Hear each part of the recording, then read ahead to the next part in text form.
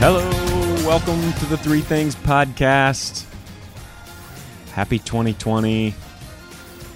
John Mitchell back. My New Year's resolution is to record another podcast. See, it's good to start fresh. Thank you for listening. Glad to have you back. Glad to be back after a crazy 2019 and ready to start fresh. Hope you are too. Looking today at three things about hope. I think there's no better way to start the new year than with a look towards what we believe about the future and what we're all doing here. So glad to be back and glad to have a chance to talk about three things about hope today. It's that time of year where we do these New Year's resolutions. It's funny. Today it's January 1st. I don't know when you're listening to this. It could be any time. I realize that. But for me, it's January 1st, 2020.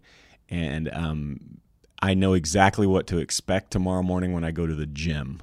It will be the busiest parking lot that I've seen since last January. You know what I mean? It is predictable what we do this time of year. And I went from being sort of glib and cynical about it to really enjoying it. I really do enjoying it. It's the time of year where you go into the gym and you see people wearing like dress pants on the treadmill, drinking like a full Dr. Pepper while they're working out, those kinds of things. And I honestly, it represents hope. It's that moment that we all need in life. Where we realize that things don't have to be the way they've been. And I don't know what it is about milestones. It's a human phenomenon. It's not just our culture. This goes all the way back to the beginning of when we have a record of humans being able to think about what it's like to kind of let go of what happened and begin something new. And I think it's part of the reason we do the ball drop. We do the whole 3, 2, 1, Happy New Year. It comes to this sense of, is there something more this year? Is there something better? Could it be a better me? Could it be a better job? Could it be whatever it is? I think what we celebrate is that opportunity for all of us to come together and acknowledge that there is hope in the world. Top 10 New Year's resolutions, top 5 New Year's resolutions. Exercise more, lose weight, get organized, learn a new skill or hobby, and live life to the fullest. I love the 5th one. Live life to the fullest. How can you resolve to live life to the fullest? I don't know how that happens. It's not very specific. But, the things that I would like to talk about today are the things that are in my heart for my kids, for your kids, to be honest, for the state of America. Again, I don't know when you're listening to this, but we're in the midst of, I say this every time. Every time we have an election cycle, I say that this could be the most important election, in American history, which is funny. We all believe that the time we're living in is the most important time in history. But, man, we're in the midst of a time that needs hope. So today I'd like to talk about the need that you might have for it. Maybe you'll resonate with my need for it. Because maybe the most important thing about a New Year's resolution is not in keeping it, but in accepting that there is hope for things to be different. You know what I mean? Because I could give you the statistics. I looked them up, and then I realized it's a very cliche thing to do. But by mid-February, the parking lot at the gym won't be as full. And people will have, sort of slid away from what they resolved to do. And you can see that as failure. I certainly have in my life the things that I resolve to do every year. Or you could see that as just this pursuit of things being different and the cycle of that pursuit and what it means to see something new, to see something different, and to go after it. Maybe the most important thing about a New Year's resolution is not in whether or not you keep it. Of course we want to keep it, but being able to accept that there is real change available, that things actually can change. If you just type in New Year's resolution funny in Google and look at the Google images, it's just one after another, these cynical, funny comments, but very cynical about just what a New Year's resolution is. It's something that we all expect to, if we're not careful, to forget or to fail on. So what I'd like to do is talk about 3 things about hope as you start your year this year. And I hope this doesn't sound cliche to start January with a fresh start. Honestly, it is cliche. It's become cliche to think about starting over. But don't let the cliche of New Year's resolutions keep you from seeing an opportunity for new things in 2020. And by new things, I don't know what I mean by that. I know what I mean specifically in my life.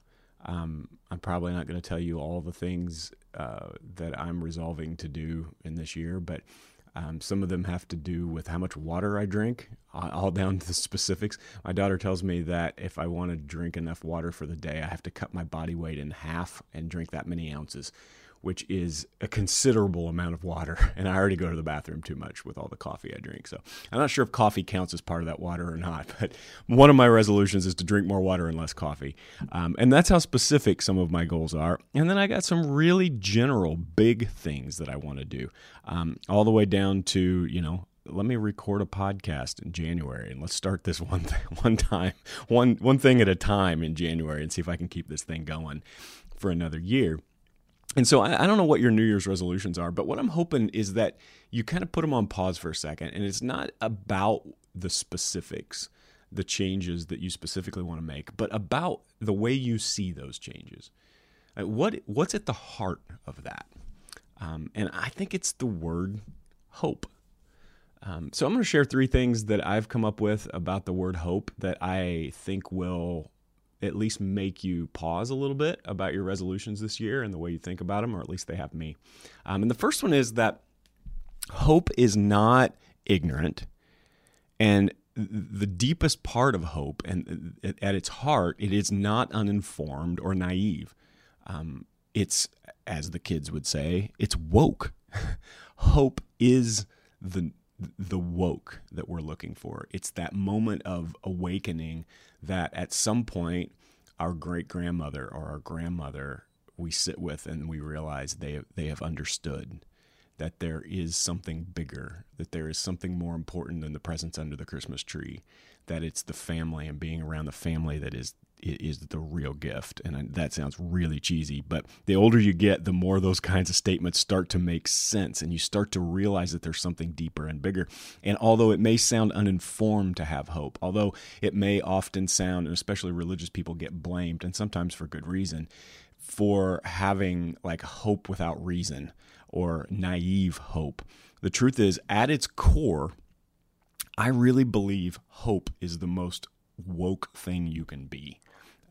One of my favorite pieces of writing in history, and if you listen to this podcast in the past, you know that I grew up in the Christian tradition, and probably I'm nowhere near a traditional Christian at this point in my life, but I definitely value the way I was brought up, and a lot of the scripture that was given to me in my life.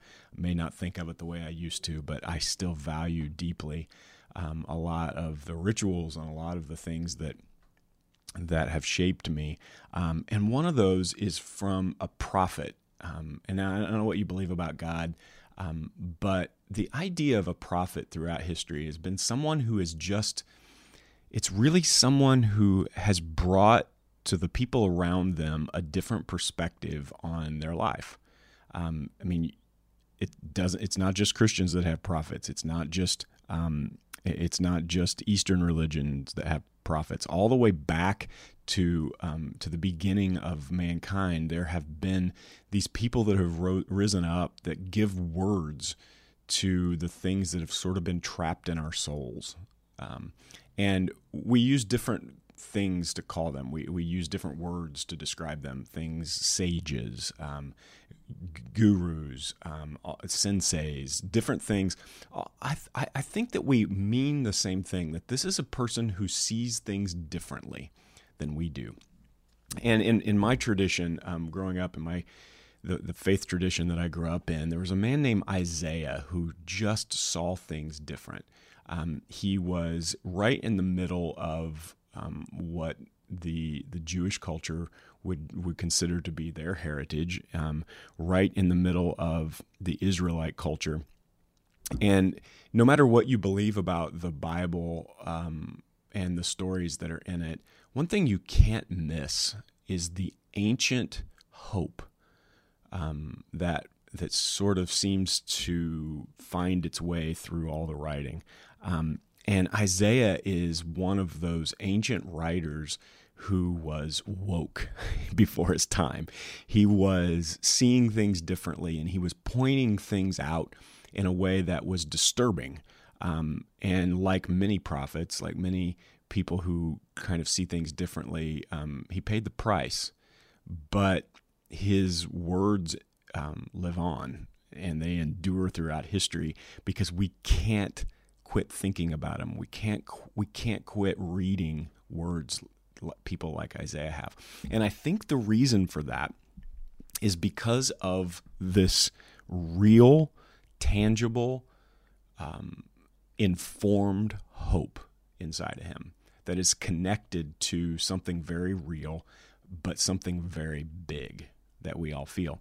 Isaiah, in one of his writings, he often speaks when he writes on behalf of what he would call to Yahweh, which is the creator, the sustainer. There's stories in his faith tradition about Yahweh choosing the group of people that he associated with to be his people. And the interesting thing about the whole story, no matter what you believe about the faith tradition, is that this was a man who came in and spoke up for a group of people who were oppressed, who were poor, who were downtrodden. And the way he spoke to them was not just this sense of empowerment. It was that there is something available to them that doesn't cost money, that is as available to the poor as it is to the rich, that runs through the veins of existence of humans. And so he uses phrase like this. This is in the book of Isaiah, chapter 43. He says, "Forget the former things. Do not dwell on the past." At this point, he is speaking as though he is a channel for this Yahweh, or for these veins that run through the universe.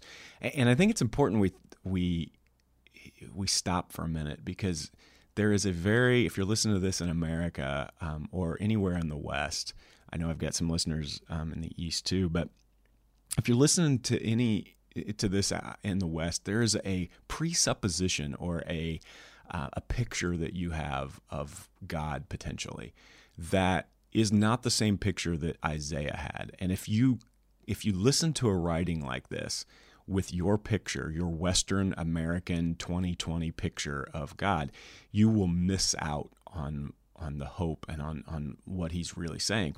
And so, the picture that many of us have developed of God, I think, is of this white-haired grandpa figure somewhere that we can't see. And that is not at all the way Isaiah and his faith tradition would have seen Yahweh. The way Isaiah talks about the Creator and the divine is as though the divine is among us, that the divine isn't somewhere else, that we don't have to somehow summon God, but that he or she or it, whatever pronoun you give it, that it runs through the veins of our very existence. It is where we are. It is in our life. It is in our grocery stores. God is in everything that we are. And now, before you feel like that's too humanistic or too ethereal, the truth is we have westernized an understanding of God that just isn't the way that Isaiah saw it. So whatever you believe about it, it's important that you understand the way Isaiah sees the divine is not as a person, but as a force that is in and among and around and available to all of us at all times. So he says, I'm speaking on behalf not of a grandpa in the sky, but on behalf of that thing that we all have a sense is at the bottom of everything. And he says, forget the former things. Don't dwell on the things of the past. And then he says, remember, he's speaking on behalf of the veins of existence. He says, see, I'm doing a new thing. Now it springs up. Do you not perceive it? I'm making a way in the wilderness and streams in the wasteland. The wild animals honor me, the jackals and the owls, because I provide water in the wilderness and streams in the wasteland. I mean, it's poetry. It's a voice from the past that speaks of the divine as though it's not something we have to earn or have some sort of exclusive access to through prayer or through meditation, but as though this is existing and available to us on a daily basis throughout our life regularly. And that when we see hope, and in this case he uses the water to represent hope. He often, throughout all of writing, not just in the Bible, but throughout all of poetic writing, water is a symbol of like peace and hope for a lot of good reasons. But this sense of water running through the hills and the animals acknowledging it, and this good thing representing the hope that is everywhere. And what I love what Isaiah says. He says, now it springs up. It's everywhere, basically. And then he asks this question, do you not perceive it? The question is not, is there hope? The question is, do you perceive it? And from thousands of years ago, from beyond the grave, a man comes to us in 2020 and says, hope is real. It is not uninformed. It is not ignorant.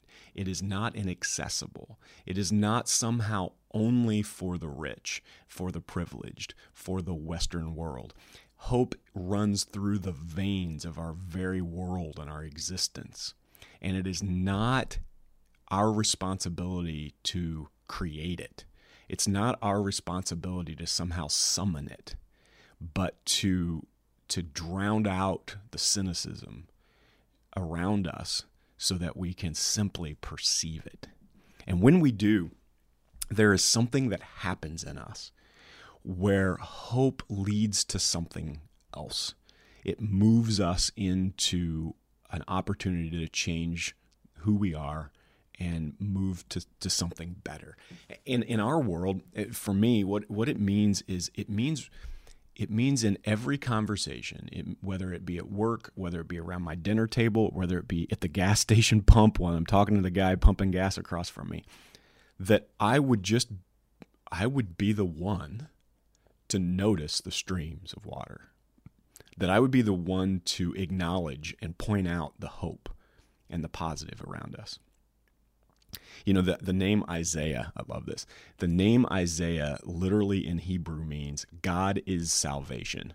And that word salvation has been so colored and so just demeaned, honestly, by our culture. But what it would have meant to a poor, potentially, first generation, second generation slave would have meant hope. Would have meant that this person represents hope. His very name, the name Isaiah, would have made people perk up a little bit. And so the first question I've got for you, and one of my New Year's resolutions is, could I get to 2021 in January and feel as though the people around me, when they hear my name or when I walk into a room, I'm representing hope. I'm bringing it with me. I'm acknowledging it. And the way we do that, there's this sense of it is so easy for us to do the opposite. Cynicism has become the language of certainly my generation, and in some ways the next generation as well. And it is so easy. Cynicism is lazy living. Just pointing out the negative, laughing, creating jokes out of cynicism, which I have been guilty of in my life and struggle with on a regular basis. Those are easy laughs. Those are cheap laughs. Pointing out cynicism is the cheap way of looking like you're smart, but it is the most ignorant way you can live. The woke way to live, the way that brings us to something new as a culture, as humanity, is to do the opposite, to represent whatever is not cynical, to represent whatever brings hope in the world. So as you think about this, the way you react to people, the way you read the president's tweets, I don't want to get political, but the way you think about the media right now, the way you talk over coffee to your friends about the culture and about America and about our politics and about all the things that go around us, when you choose cynicism, you are making a theological statement. What you're saying is, I don't believe that there's something bigger than us, that things are out of control, that no one is in control of this thing, and that hope doesn't really rule, that it's not strong enough. Over the vacation time, my family and I went and saw Star Wars, the latest Star Wars movie, and I knew I was going to do this podcast. I was kind of writing it and thinking about it, and I could not get out of my mind.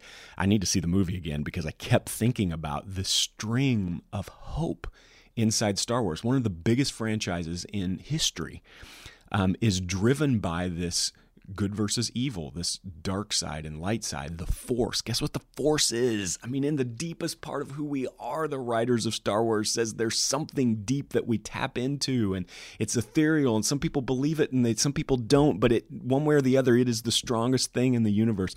The very first Star Wars movie was called what? A New Hope. This whole story is driven by the fact that the author believes that at the end, everything is headed somewhere good. And if we are spending our life in cynicism, if we continue to choose cynicism or participate in cynicism and make those cynical jokes and deepen the conversation about the end of the world, then what we're doing is we are acknowledging our belief about the world and honestly about the divine, that he must not be in charge, really, and that we're not headed somewhere better. The Jesus theology that I grew up with is centered around the belief that things are all headed somewhere good, that we're going somewhere as a humanity, that hope is not naive, it is not childish, it's not unaware, that cynicism is lazy and easy. It's the attitude that we're headed anywhere on purpose that brings us this sense of hope. Truthfully, hope is believing that in the end, love wins, and that's where we're headed. It's woke. But it's just the beginning of something. And that's the second thing about hope that I'd like to talk about, is that hope isn't enough by itself. In fact, we can all point to things that have felt hopeful that have disappointed us at some point. Hope gets a bad name when people act like it's enough all by itself. It gets cliche. You end up with whole bookstores full of posters and plaques that are these sentiments that almost make some people really mad, because they're so cliche that when you see them, it feels ignorant, and you don't want to be a part of something that feels so void of action. And it feels just like a sentiment. The truth is, hope by itself is enough to move a conversation forward. But without action, without changing something, without moving forward, all it does is start to dilute the power of the idea of hope in and of itself. The brother of Jesus, James, who, no matter what you believe about the Bible, it's fascinating, the story. and how it got passed down, and the brother of Jesus who ended up writing on behalf of Jesus. He wrote at one point, "Faith without works is dead," which it can also be translated that the idea of hope, the idea of believing in something without actually leading to action, without actually doing something about it, without it changing who you are and how you interact with the world, it's dead, it's worthless, it's dumb. I wrote, "Faith without works is dead. Hope without actions is dumb." It just starts to feel cliche. And so those of us who have a faith tradition and wonder why the people around us who didn't grow up the way we grew up, believing in something, wonder why they don't just adopt what we believe. The reason is because often hope is just not enough by itself. It takes action.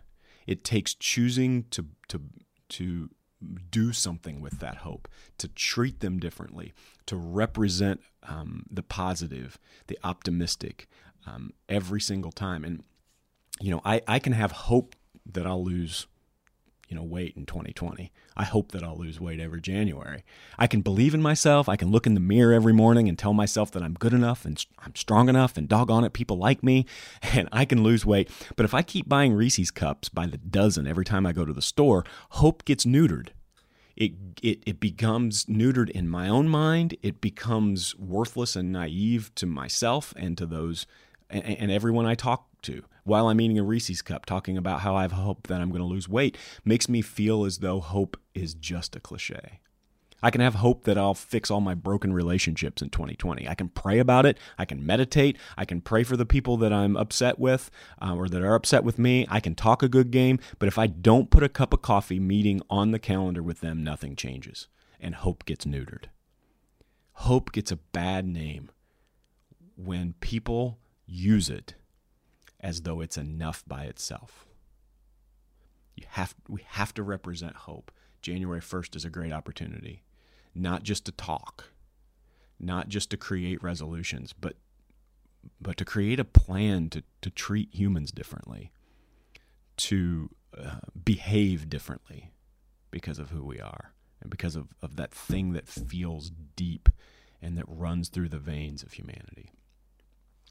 So hope in its purest form, hope is not naive. It is the most informed thing on earth, but the truth is it's not enough.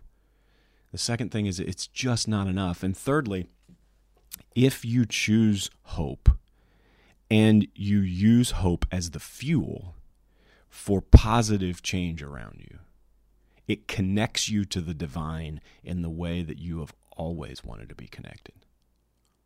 One of the things I've struggled with in the last 2-3 years, especially in 2019, was trying to figure out what place church has in my life and in my kids' life.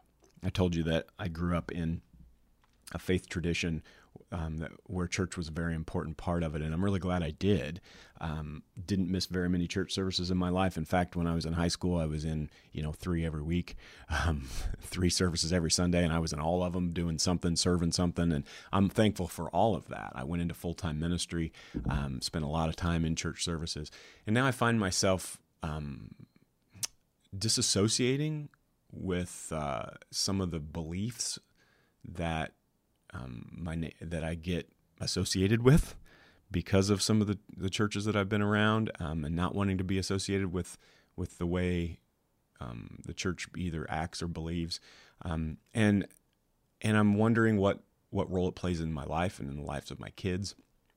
And in 2020, my wife and I have talked a lot about resolving that, starting to figure out what role it does play, and stopping conversations that sound cynical and that start from a place of bad-mouthing the church, or and start to think about the church in terms of hope. There's no easier place in my life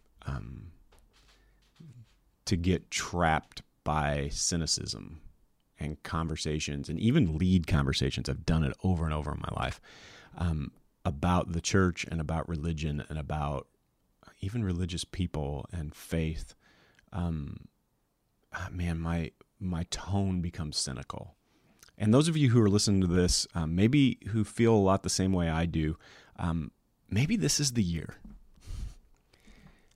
Maybe this is the year that we choose to see the streams of water in churches and in people of faith who mean well, that we not ignore, but that we tone down in our lives the junk that comes from church, and we begin to see the hope.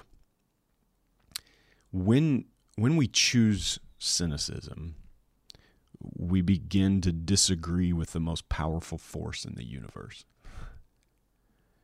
And it leaves us with this bad taste in our mouth. It feels like we're living life uphill. Because at the deepest part of existence, including our souls, what I really believe is that we're headed somewhere good. That there is hope, and that love wins, and that the divine is leading us somewhere. And when I choose cynicism, I'm living uphill. I'm disagreeing with that sentiment. And it's a theological disagreement. And in the end, the divine wins that argument. So if you've struggled like I have with what role church plays, and I don't have an answer for you. I don't have an answer for myself. I'm still trying to figure this out. But I know one thing that has to change in me, and maybe it does in you too, is that I have to stop cynicism in every aspect of my life, because it's living life uphill. The truth is, hope is everywhere. It is everywhere. That's what Isaiah says. It's springing up everywhere you go. The question is not whether it's there. It's whether you choose to see it, and then whether you will do something about it and with it. It's about what you choose to watch, what you choose to listen to, what conversations you participate in. It's about what you laugh about, how you talk about people, and what you ingest as a human. You know what I mean by ingesting? You know, I've got satellite radio, and I love comedy. I'm a public speaker, and I'm fascinated by comedians and how they prepare and how they deliver and how they use comedy in the audience, and I just love it. And it's almost a case study for me. But for some reason, the stuff I laugh at the most is the stuff that's cynical, because it's the easy stuff for me. But I found myself in a place where I've got to stop listening to that. I've got to start filling my life, my head, with songs that bring hope, with stories that highlight hope. My parents used to say when I was in high school, garbage in, garbage out. I didn't understand what that meant. At that time, it meant I had to get rid of all my Michael Jackson tapes. But that's not what they meant. And that, as an adult, I understand that whatever I put in my body and what my brain comes out of me. And one of the things that I am resolving to do this year is to listen to things that bring hope. The New Testament, Jesus followers, one of their leaders said to them, if you want to live life this way with hope, then you ingest whatever is pure, whatever is noble, whatever is good, whatever is hopeful. That you spend your time, your energy, your all the art that you consume, all of the things that come into your life, you choose optimism. I don't know what that means for you, and I'm trying to figure out what it means for me. But I do know that if I fill my brain and my heart with mean tweets, dark cynicism, and hopeless media, then I stop seeing the hope. I stop seeing the streams of water springing up, and I miss the divine. So there it is, 3 things about hope. January 1st. Man, it's woke. It is the informed thing. If you're an intellectual, if you if you tend to lean towards intellect instead of just blind faith, I don't blame you. That's where I definitely resonate too. And if I'm not careful, I start to believe, especially when life gets busy and crazy, that hope is ignorant. That if I have hope and if I'm driven by hope, that I am aligning myself with a group of people who are uninformed and naive, and that is just not true. But hope is not enough by itself. We have to move. We have to do something with it. Because when we do, it connects us to the divine in a way that I believe all humans, no matter what you believe about the divine, I'm still trying to figure out what I believe about all of it, but I do believe there's something bigger than us, and I do believe that we're headed someplace intentional and good. And because that, when I align myself with hope, I align myself with the deepest power of the universe. So, January, may you never confuse hope with ignorance. May your name be synonymous this year with the thought of a better future to your friends and your family and your coworkers. May you do something in 2020 with the hope you see. May you engage in philanthropy. May you start something new with the hope that's springing up around you. May you see more in this year than you have ever seen before, because you've chosen to see and agree with the divine that we're headed someplace good and that love wins. There's no better way to start a decade than living in an agreement with the divine. Let's do it together. Look forward to next time. Thanks for listening.